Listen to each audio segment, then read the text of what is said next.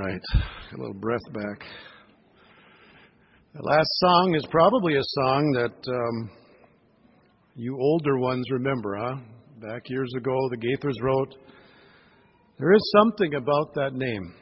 And that's what we see so clearly in the book of Acts as we look at chapter 4. And we begin reading at verse 1 and read through verse 22. Acts chapter 4, beginning at verse 1. As they were speaking to the people, the priests and the captain of the temple guard and the Sadducees came up to them, being greatly disturbed because they were teaching the people and proclaiming in Jesus the resurrection from the dead. And they laid hands on them and put them in jail until the next day, for it was already evening. But many of those who had heard the message believed, and the number of the men came to be about 5,000. On the next day, their rulers and elders and scribes were gathered together in Jerusalem. And Annas the high priest was there, and Caiaphas and John and Alexander and all who were of high priestly descent. When they had placed them in the center, they began to inquire, "By what power or in what name have you done this?" Then Peter, filled with the Holy Spirit, said to them, "Rulers and elders of the people, if we are on trial today for a benefit done to a sick man, as to how this man has been made well, let it be known to all of you and to all the people of Israel, but by the name of Jesus Christ, the Nazarene, whom you crucified, whom God raised from the dead, by this name, this man stands here before you in good health. He is the stone which was rejected by you, the builders, but which became the chief cornerstone. And there is salvation in no one else, for there is no other name under heaven that has been given among men by which we must be saved." As they observed the confidence of Peter and John and understood that they were uneducated and untrained men, they were amazed. And they began to recognize them as having been with Jesus. And seeing the man who had been healed standing with them, they had nothing to say in reply. But when they had ordered them to leave the council, they began to confer with one another, saying, "What shall we do with these men? For the fact that a noteworthy miracle has taken place through them is apparent to all who live in Jerusalem, and we cannot deny it. But so that it will not spread any further among the people, let us warn them to speak no longer to any man in this name." And when they had summoned them, they commanded them not to speak or teach at all in the name of Jesus. But Peter and John answered and said to them, "Whether it is right in the sight of God to give heed to you rather than to God, you be the judge. For we cannot stop speaking about what we have seen and heard." When they had threatened them further, they let them go, finding no basis on which to punish them, on account of the people, because they were all glorifying God for what had happened. For the man was more than 40 years old, on whom this miracle of healing had been performed. Would you join me in prayer? Father in heaven, we have sung this morning about the name of Jesus. There is no name above this name. At the name of Jesus, every knee will bow and every tongue will confess. And we have just sung that there is something about that name. A name of grace, a name of power, a name of truth. A name that we lift up today as we come to worship you, Lord Jesus, on this Advent Sunday. We pray that you would teach us this morning as we open your word. Lord, guide us into your truth. Your word is everlasting truth. In Jesus' name we pray. Amen. I have often wondered if Mary and Joseph understood how remarkable the name Jesus is, when they gave their precious Son that name? Did they know that there was great power in that name? Did they know that at the name of Jesus every knee will bow and every tongue will confess that He is Lord? Did they realize that more than any other name, there's just something about that name? When Peter and John met a crippled man at the temple in Jerusalem, they certainly came to understand this in a very remarkable way. They saw how Jesus' name was what brought healing to this man. 40 years old, crippled from the time he was born, and yet God changed this man's life in a marvelous way. So what is it about the name of Jesus that is so remarkable? I believe our text answers that question in 4 ways. First of all, notice that no other name can cause such an uproar as the name of Jesus. If you want to cause an uproar in our culture today, all you have to do is to openly talk about Jesus. And I can guarantee you that sooner or later you are going to get a reaction, and quite often the reaction will not be very positive. Peter and John discovered this in a dramatic way. Because they were preaching about Jesus, they ended up in jail. Why did this cause such an uproar? One reason why Peter and John caused such an uproar is because their preaching was about the resurrection from the dead. If you notice in verses 1 and 2, it says, "As they were speaking to the people, the priest and the captain of the temple guard and the Sadducees came up to them, being greatly disturbed because they were teaching the people and proclaiming in Jesus the resurrection from the dead." Now we might ask the question, what is so bad about teaching the resurrection? Why did they get in such an uproar when this was the message that they proclaimed in Jesus? To the believer, the resurrection is a wonderful hope, isn't it? Especially when death comes into our home, to know that those who have gone to be with Jesus, there is that hope that we will see them again. The teaching of the resurrection to the believer is a glorious hope. But for those who don't know Jesus, the resurrection of the dead is a fearful thing, because the resurrection from the dead means that there will be a day of judgment. And most people do not like to hear about judgment. If you look in chapter 24 of the book of Acts, you have Paul preaching before a man by the name of Felix.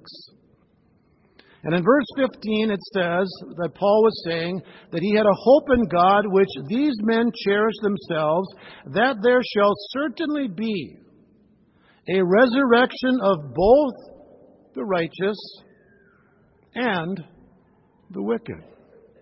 Both the righteous and the wicked. And if you jump down to verse 25, it says this, "But as Paul was discussing righteousness, self-control, and the judgment to come, Felix became frightened.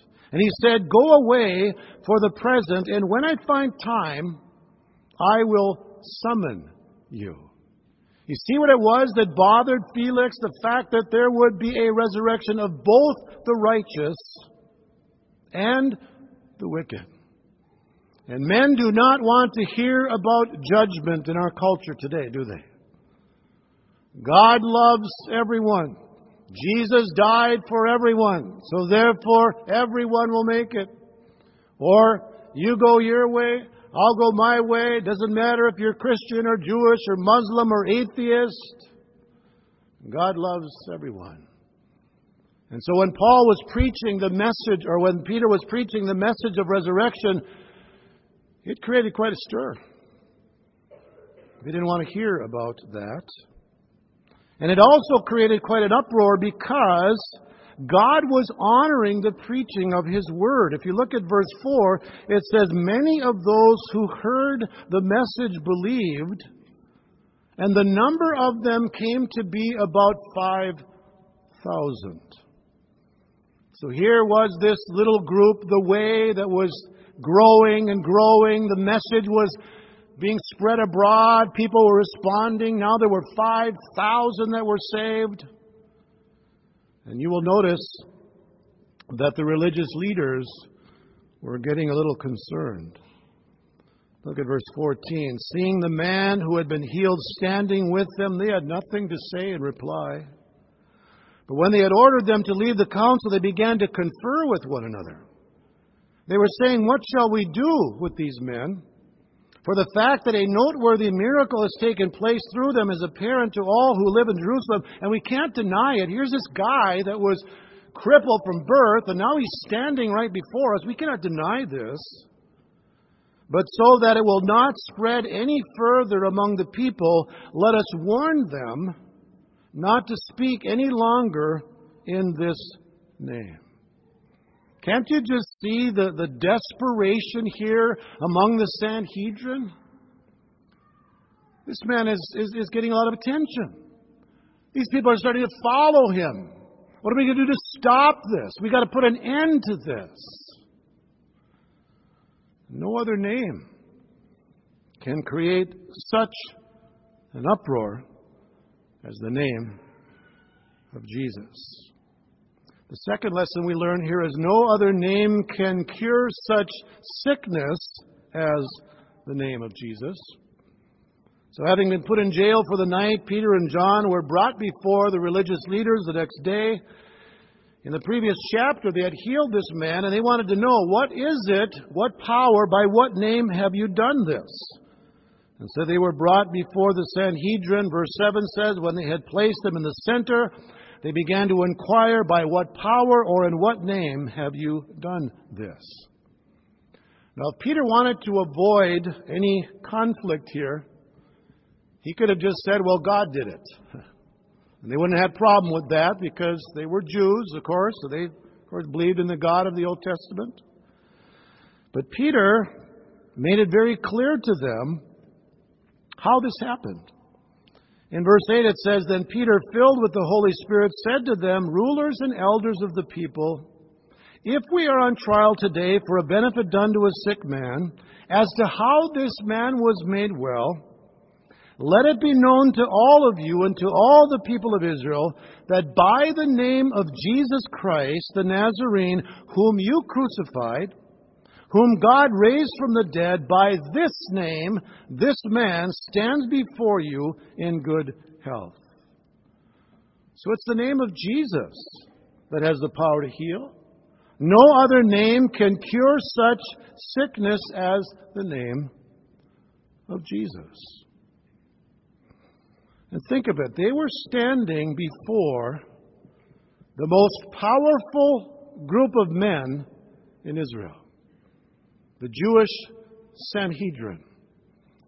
And they were willing to say right before them that it is because of the name of Jesus. No other name can cure such sickness as the name of Jesus. And then thirdly, no other name can convert such sinners as the name of Jesus. Because when Peter responded to their question, by what power or by what name have you done this? He made it very clear that it's by the name of Jesus. But he went on to say that there's something more important than this man being healed in body, and that is salvation, people's lives being changed. In verse 11, he says, He is the stone which was rejected by you, the builders, but which became the chief cornerstone. And then he goes on to say in verse 12, And there is salvation in no other name. For there is no other name under heaven that has been given among men by which we must be saved. Peter makes it very clear that there is only one way to be saved. My uncle, my dad's sister's husband, was an Episcopalian priest. And he didn't know Jesus. And he used to argue with my grandfather that there were many ways to heaven. He said, Isaac, he said, you haven't gone to seminary like I have. You haven't studied these things like I have. He said, there are 12 gates on the New Jerusalem, he said. So Isaac, you go your way, and I'll go my way. And my grandpa used to argue with him. He said, no, Jesus, in his Swedish brogue, Jesus is the way. He said, I am the way, the truth, and the life. No one comes to the Father but by me. There is no other name given among men whereby we must be saved than the name of Jesus. Remember Naaman in the Old Testament when he was afflicted with leprosy? And the prophet Elijah told him to go and to dip in the Jordan River 7 times. He said, your flesh will be restored. And Naaman got mad. He got angry.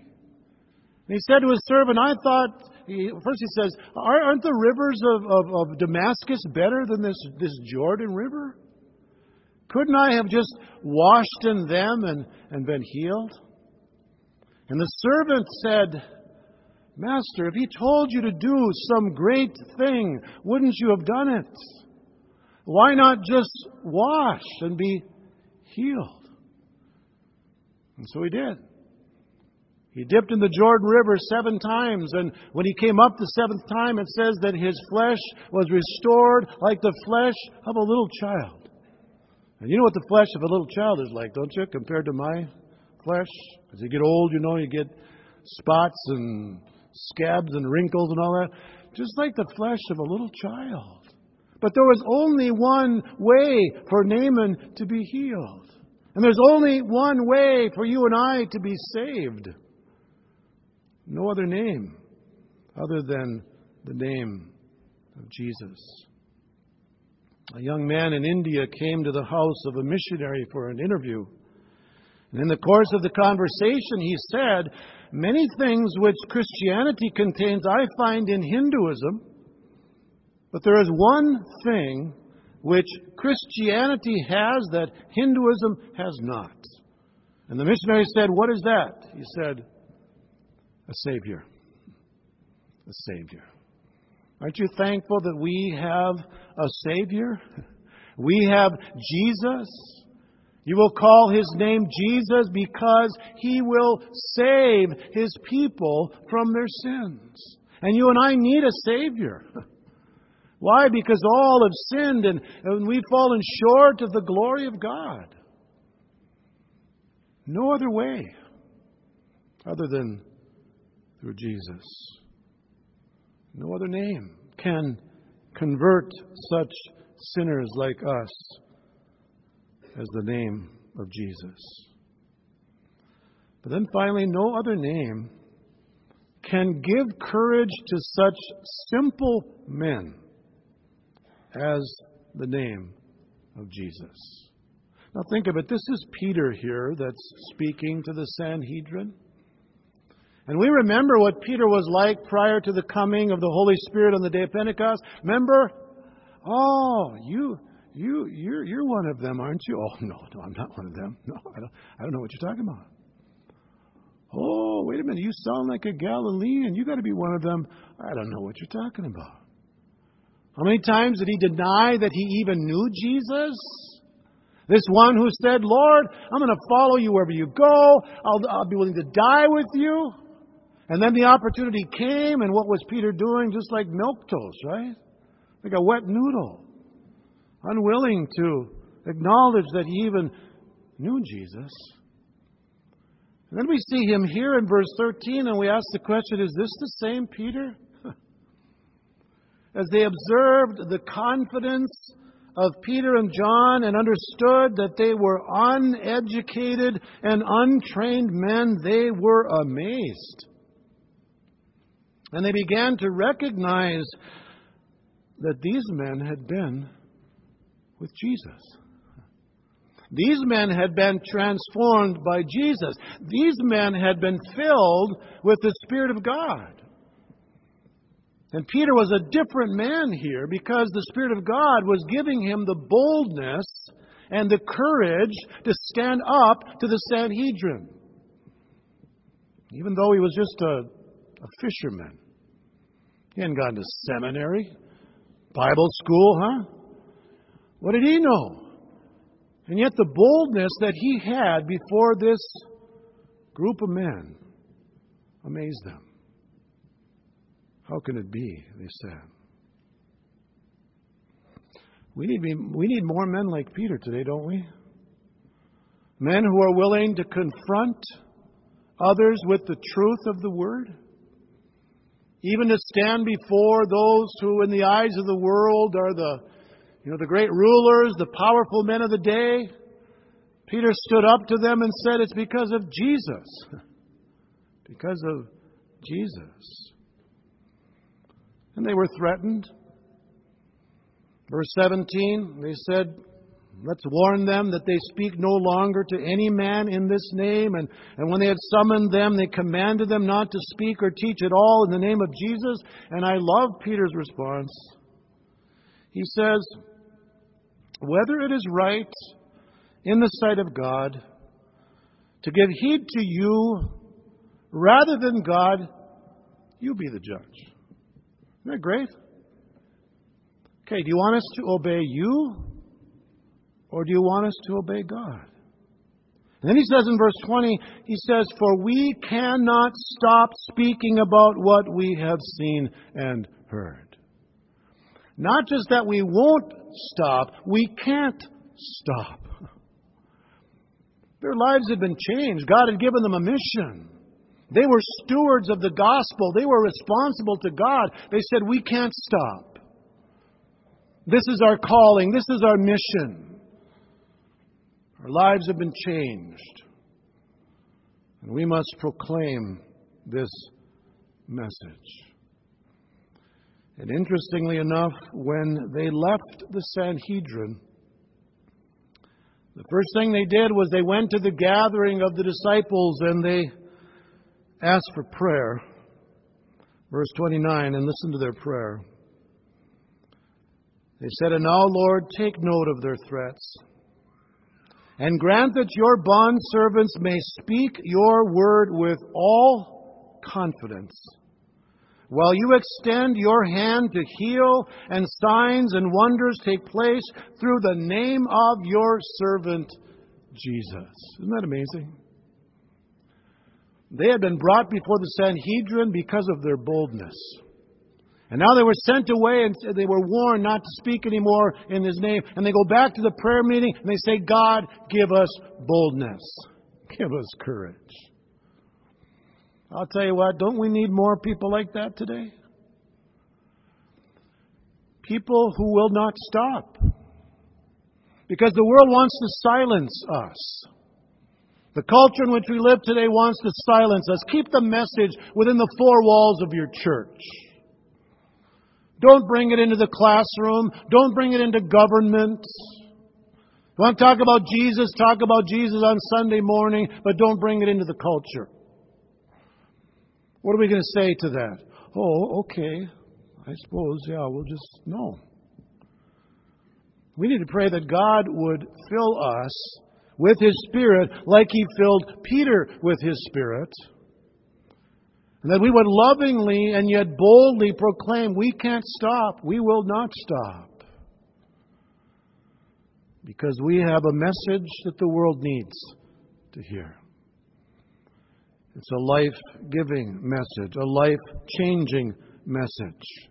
And it centers around the name of Jesus. Jesus.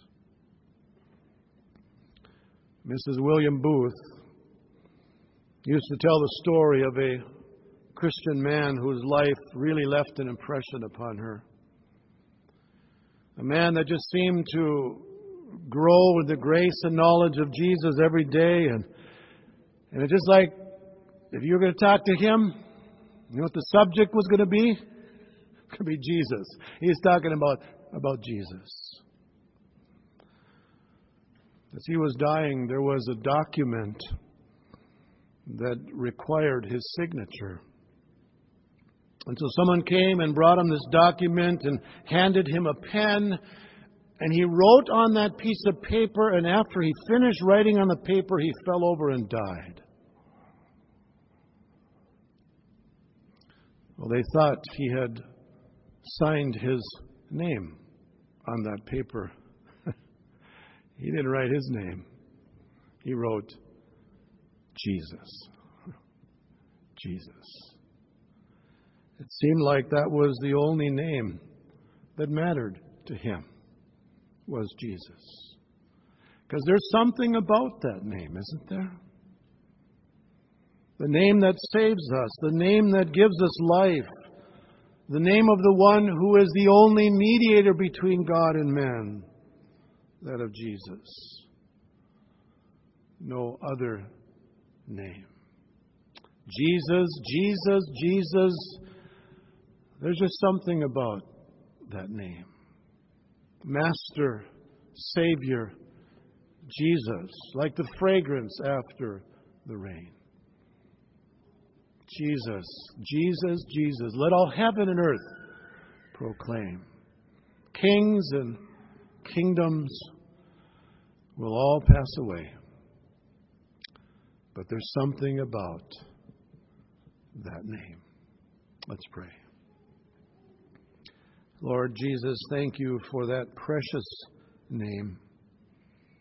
The name of salvation, the name of our Savior. No other name can cause such an uproar as the name of Jesus. No other name can cure such sickness as the name of Jesus. No other name can convert such sinners as the name of Jesus. And no other name can give such courage to simple men as the name of Jesus. Lord, thank you for that name. Thou shalt call his name Jesus, for he will save his people from their sins. Thank you, Lord, that there is salvation from our sins today because of Jesus. We pray in his wonderful, matchless, precious name. Amen.